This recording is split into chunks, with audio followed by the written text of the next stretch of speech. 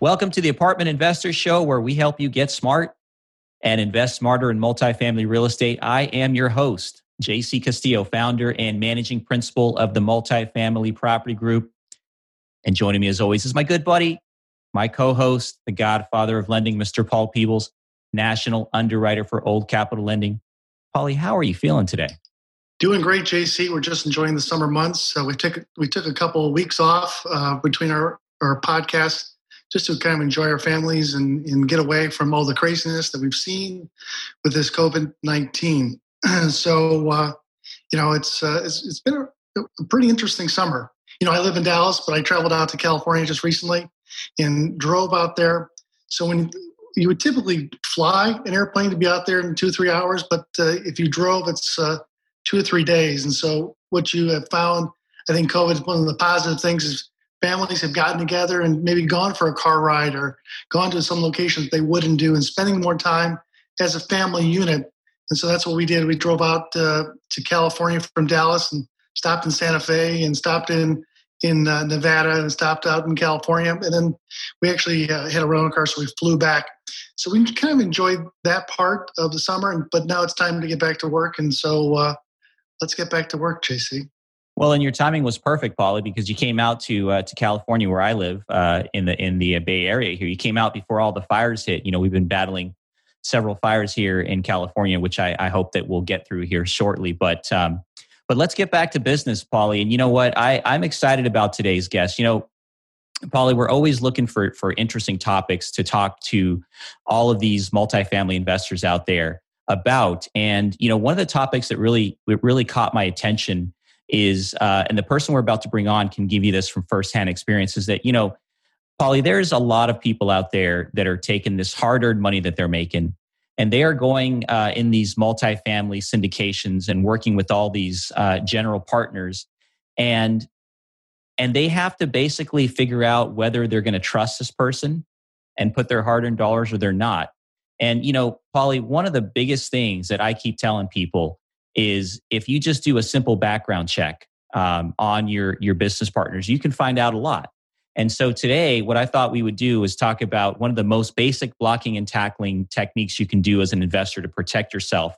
And that is how to do a background check on your potential business partners. And so one of the things I want to do today with our guests is not just get into that specifically, but also talk a little bit about maybe some investing, what I would call nuggets of wisdom that she might be able to impart to us. But this particular person that we're going to have on the show, her name is Jennifer Klein, Paulie. She came to us through a mutual connection. And, right away, I was really impressed with the fact that she really took her time to do the basic checkdowns that she needed to do to make sure that not only that the investment vehicle was the right vehicle for her, but more importantly, that the people that she was working with passed all of these, let's call it basic blocking and tackling checkdowns, like a background check. So, Paulie, without any further ado, I want to welcome to the show Miss Jennifer Klein. Jennifer, thank you so much for joining. We're happy to have you on the show. It's my pleasure to be here. Thank you, JC. Good. Very good. So, Jennifer, let's get right into the topic at hand. Maybe what you can do before we go there, though, is just give us a quick little sort of maybe a 30-second or 60-second summary of your background, and so the audience knows a little bit about your story. Okay, great. Well, born and raised in California, and I come from a real estate family, I guess. Didn't start out that way. My father was an engineer. My grandmother was a powerhouse. She believed in real estate. In fact, I remember as a kid, she would always say, if everyone bought a duplex, there would be no people on the street in their old age.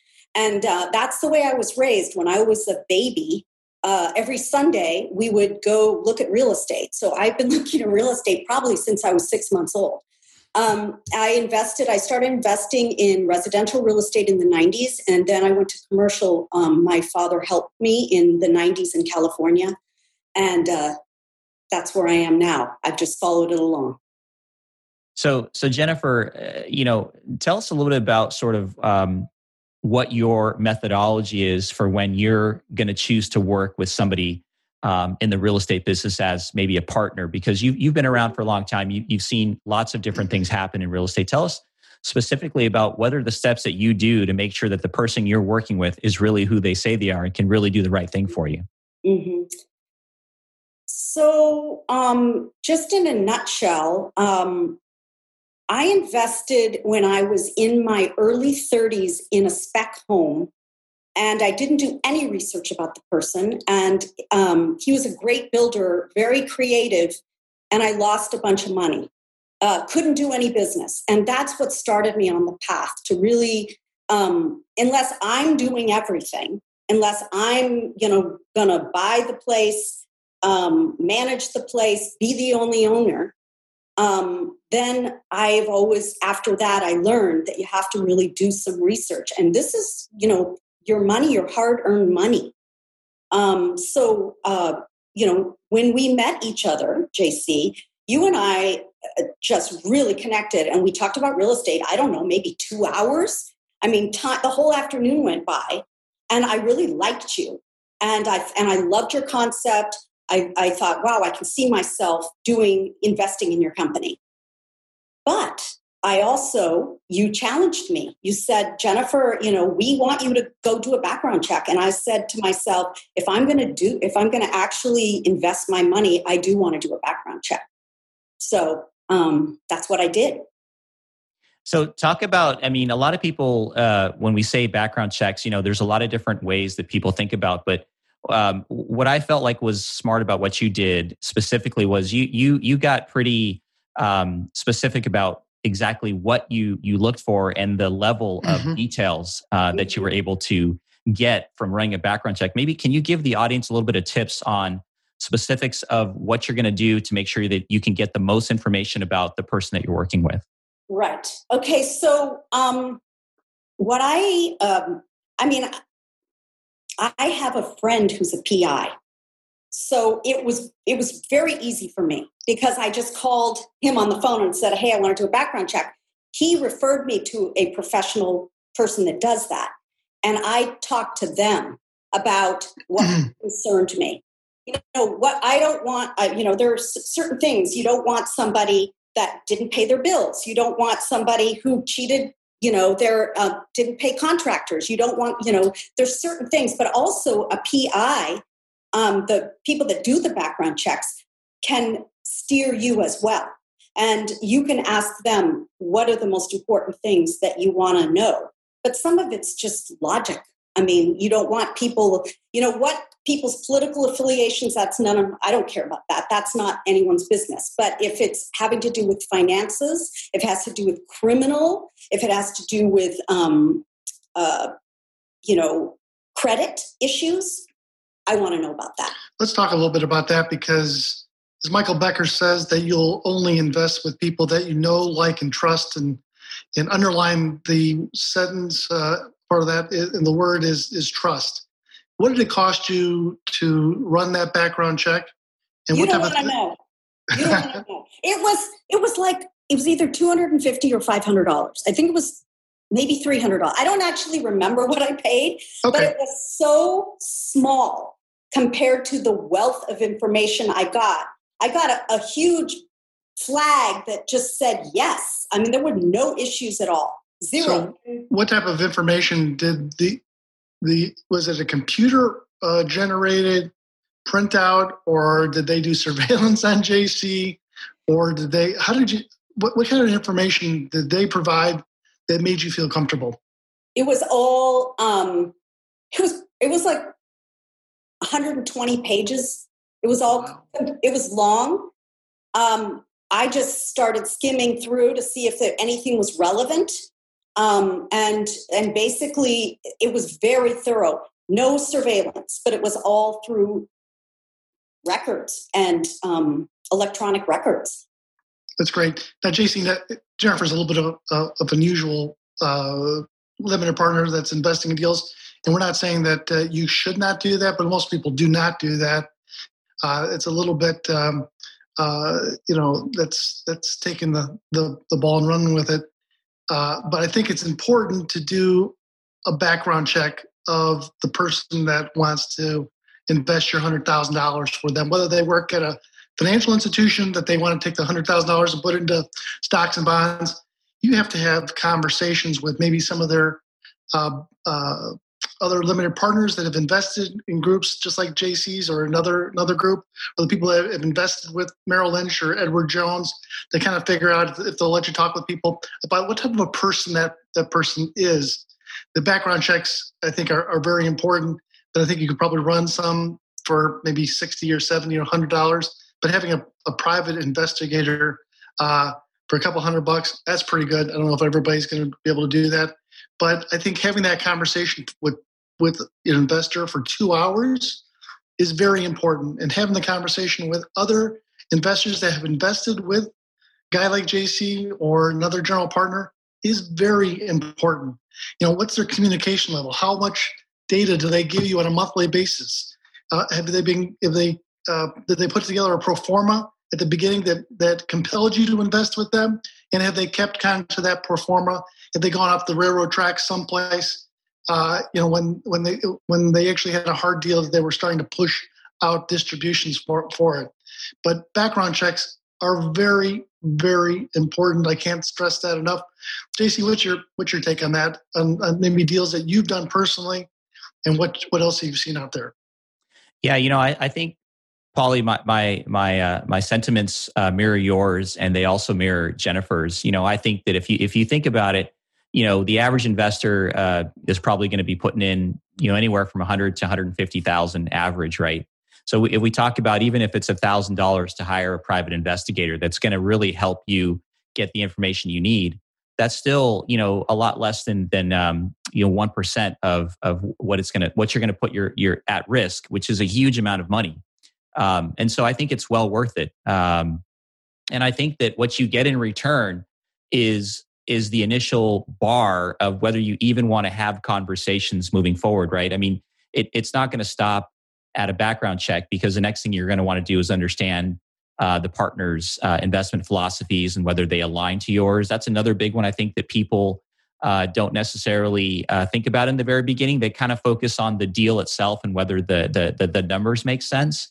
But also, if your general partner has a different investment philosophy fundamentally than you do, then you could also, set yourself up for some speed bumps along the way. So, I think that background checks are a requirement for the initial green light, red light, and then you sort of take off and do a bunch of other stuff from there. I think it's really important, in this day and age, because we have the internet and we're all on, our email, we're being scammed, there's a dark web. We're very savvy, now about the internet, but we're not very savvy about people-to-people contact and how people can come across a certain way. They can be very good salespeople. They can have their shtick together. And yet and that's the reason to do a background check, is that you find out so much more about a person. If you see that maybe 25% of their bills they're not paying, or they're late, you see these chronic kind of issues, and it could be red flags for investing with them.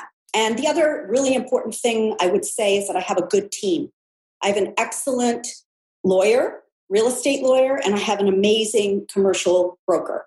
And again, it's like surrounding myself with competent people that have a lot of experience and also check out on the background. Jennifer, one of the things that I thought was interesting about your story, and one of the things that Paul and I are big on is that, I live in California and Paul's got background in California, but we've had a lot of success in out-of-state investing, let's call it, investing in Texas. Now, you've kind of come up in California as a California investor for pretty much the majority of your investing career, and I think maybe recently you're starting to branch out, but maybe talk a little bit about your experiences over the last, let's call it 30 years as a California investor, and really more specifically, what you're seeing changing today about the landscape of being an investor here in California and what that means to you. Mm-hmm. I recently did a series of 1031 exchanges, and my original goal was to be mostly out of California. But when I went to actually make those decisions and look at the property. In a 1031 exchange situation, you only have 90 days to identify property. And so I ended up doing some outside of California and some within California. Now, I used to live in Santa Fe, New Mexico in the 90s, and I invested in Santa Fe and I invested in New Mexico. And I also simultaneously invested in California. And over the 30 years, the California real estate it was like hitting the jackpot. And the New Mexico real estate made income, but did not appreciate to the level of the California real estate. So at this point in my strategy, I'm the middle path.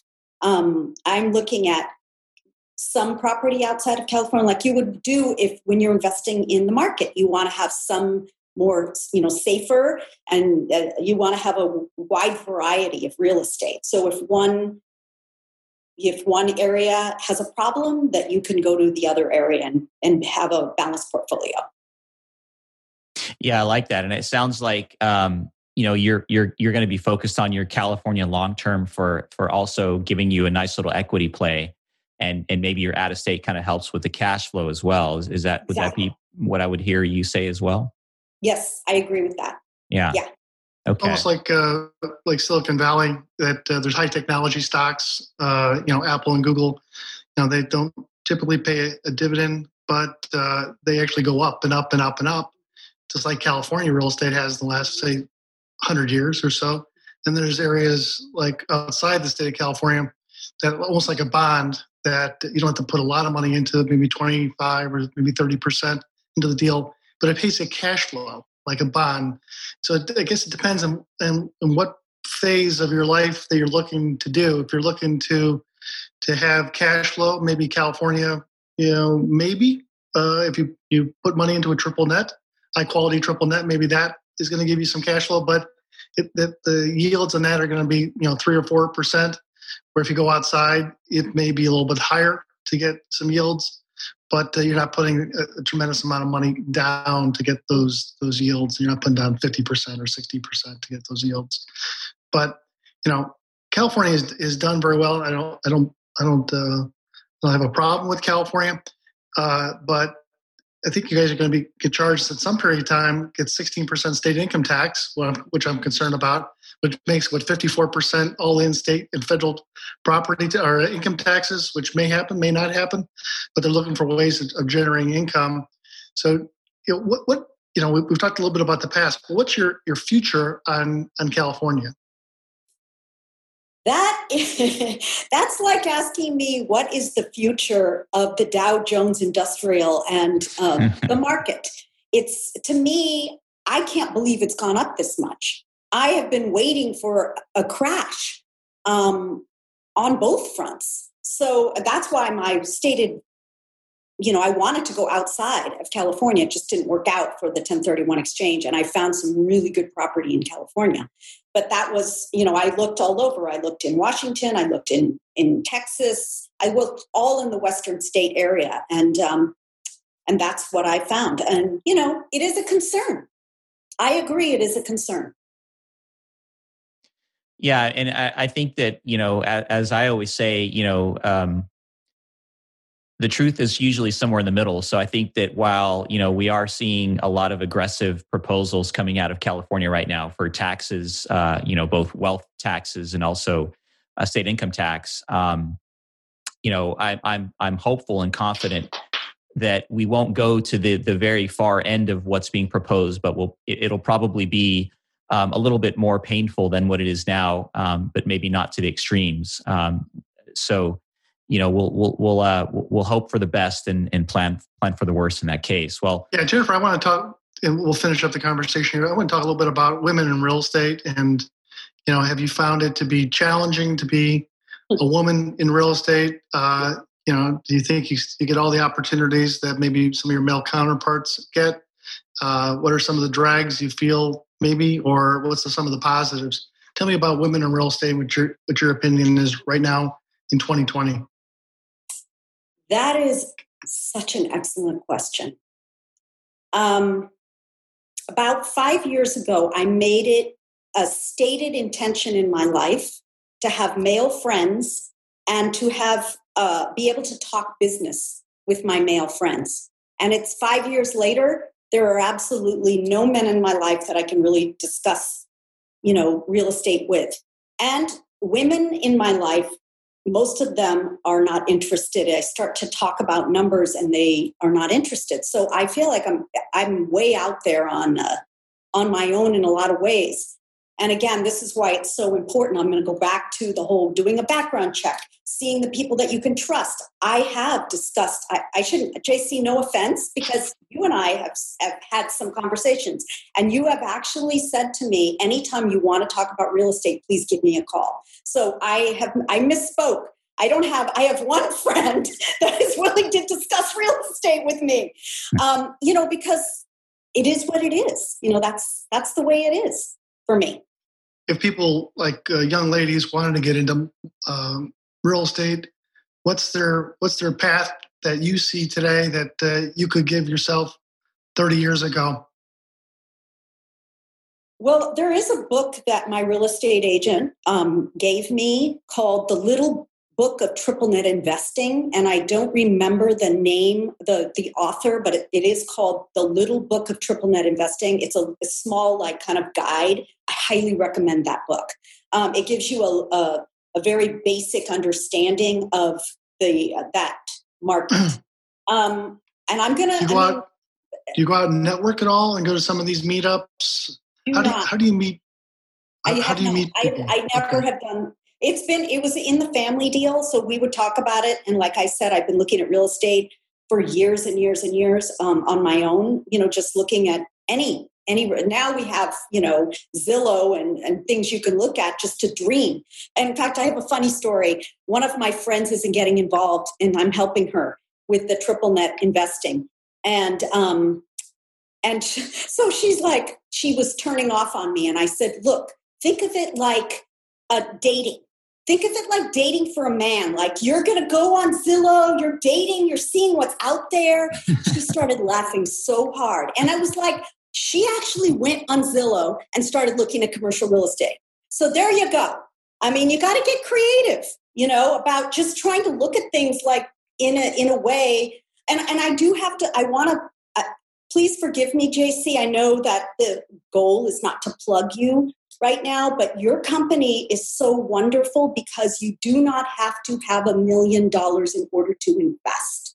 I think that is for a woman, this is one of the hardest things to deal with is if you're not independently wealthy, to start out to do your first thing. Like for me, I never wanted to own a duplex because I didn't want to manage a duplex. But I did, but I didn't want to. This commercial multifamily for a female is such a much more better deal because you're not fixing things, you're not organizing, it's all handled for you. And also you don't need to have $1 million to invest. And that's really important. I mean, you take what you have, $25,000 or whatever, or $50,000, and you start there. And I think that is, that's what I want to say to women. It's like, start small, try to get, something that is not going to be so overwhelming that you're going to get turned off by the experience. Even though JC's married, he is still in the market as an investor. Always in the market. And Polly, one of the things that I personally love doing as part of our company is I love building relationships with investors that want to get more insight in how to invest in multifamily and do it the right way. I've been investing in multifamily for the last 14 years. You've been in multifamily, probably almost twice as long as I've been in the business. But there is a wealth of information that we've gathered, some through hard knocks and others and others through personal experience. But if you're out there and you are, you're wondering, how to get into multifamily, if you're looking to invest in multifamily, if you just like to kind of get a background on what multifamily is about, you can feel free to go to our website, multifamilypropertygroup.com. And you can actually click on a schedule 15-minute consultation with with our website, and that'll actually put you in touch with me personally. And you can ask your questions in 15 minutes, and we would be happy to give you a little good advice to get you going in the right direction, Paulie, because I think that is something that I think Jennifer also can appreciate, sort of being around the business for so long, and having people that you can turn to for expert advice is critically important. It absolutely is. And Jennifer, thanks for coming on, spending some time and telling a little bit about your story. I think it's a great one. Because again, you're only going to invest with people that you know, like, and trust. And so you got to find that person, whether it's done through a PI investigation, having communication with the general partner is in the depth of what you did, but also too, is you want to talk with other people that have invested with that person, maybe follow up with them and kind of see if they've kept to their word, what they had said originally, and what they're actually executing out there, paying the distributions and doing what they say that they were going to do and actually executing and doing it. So Jennifer Klein, thanks for hanging out with us. We certainly do appreciate that. Again, I'm Paul Peebles with Old Capital. That's JC Castillo. Have a great day.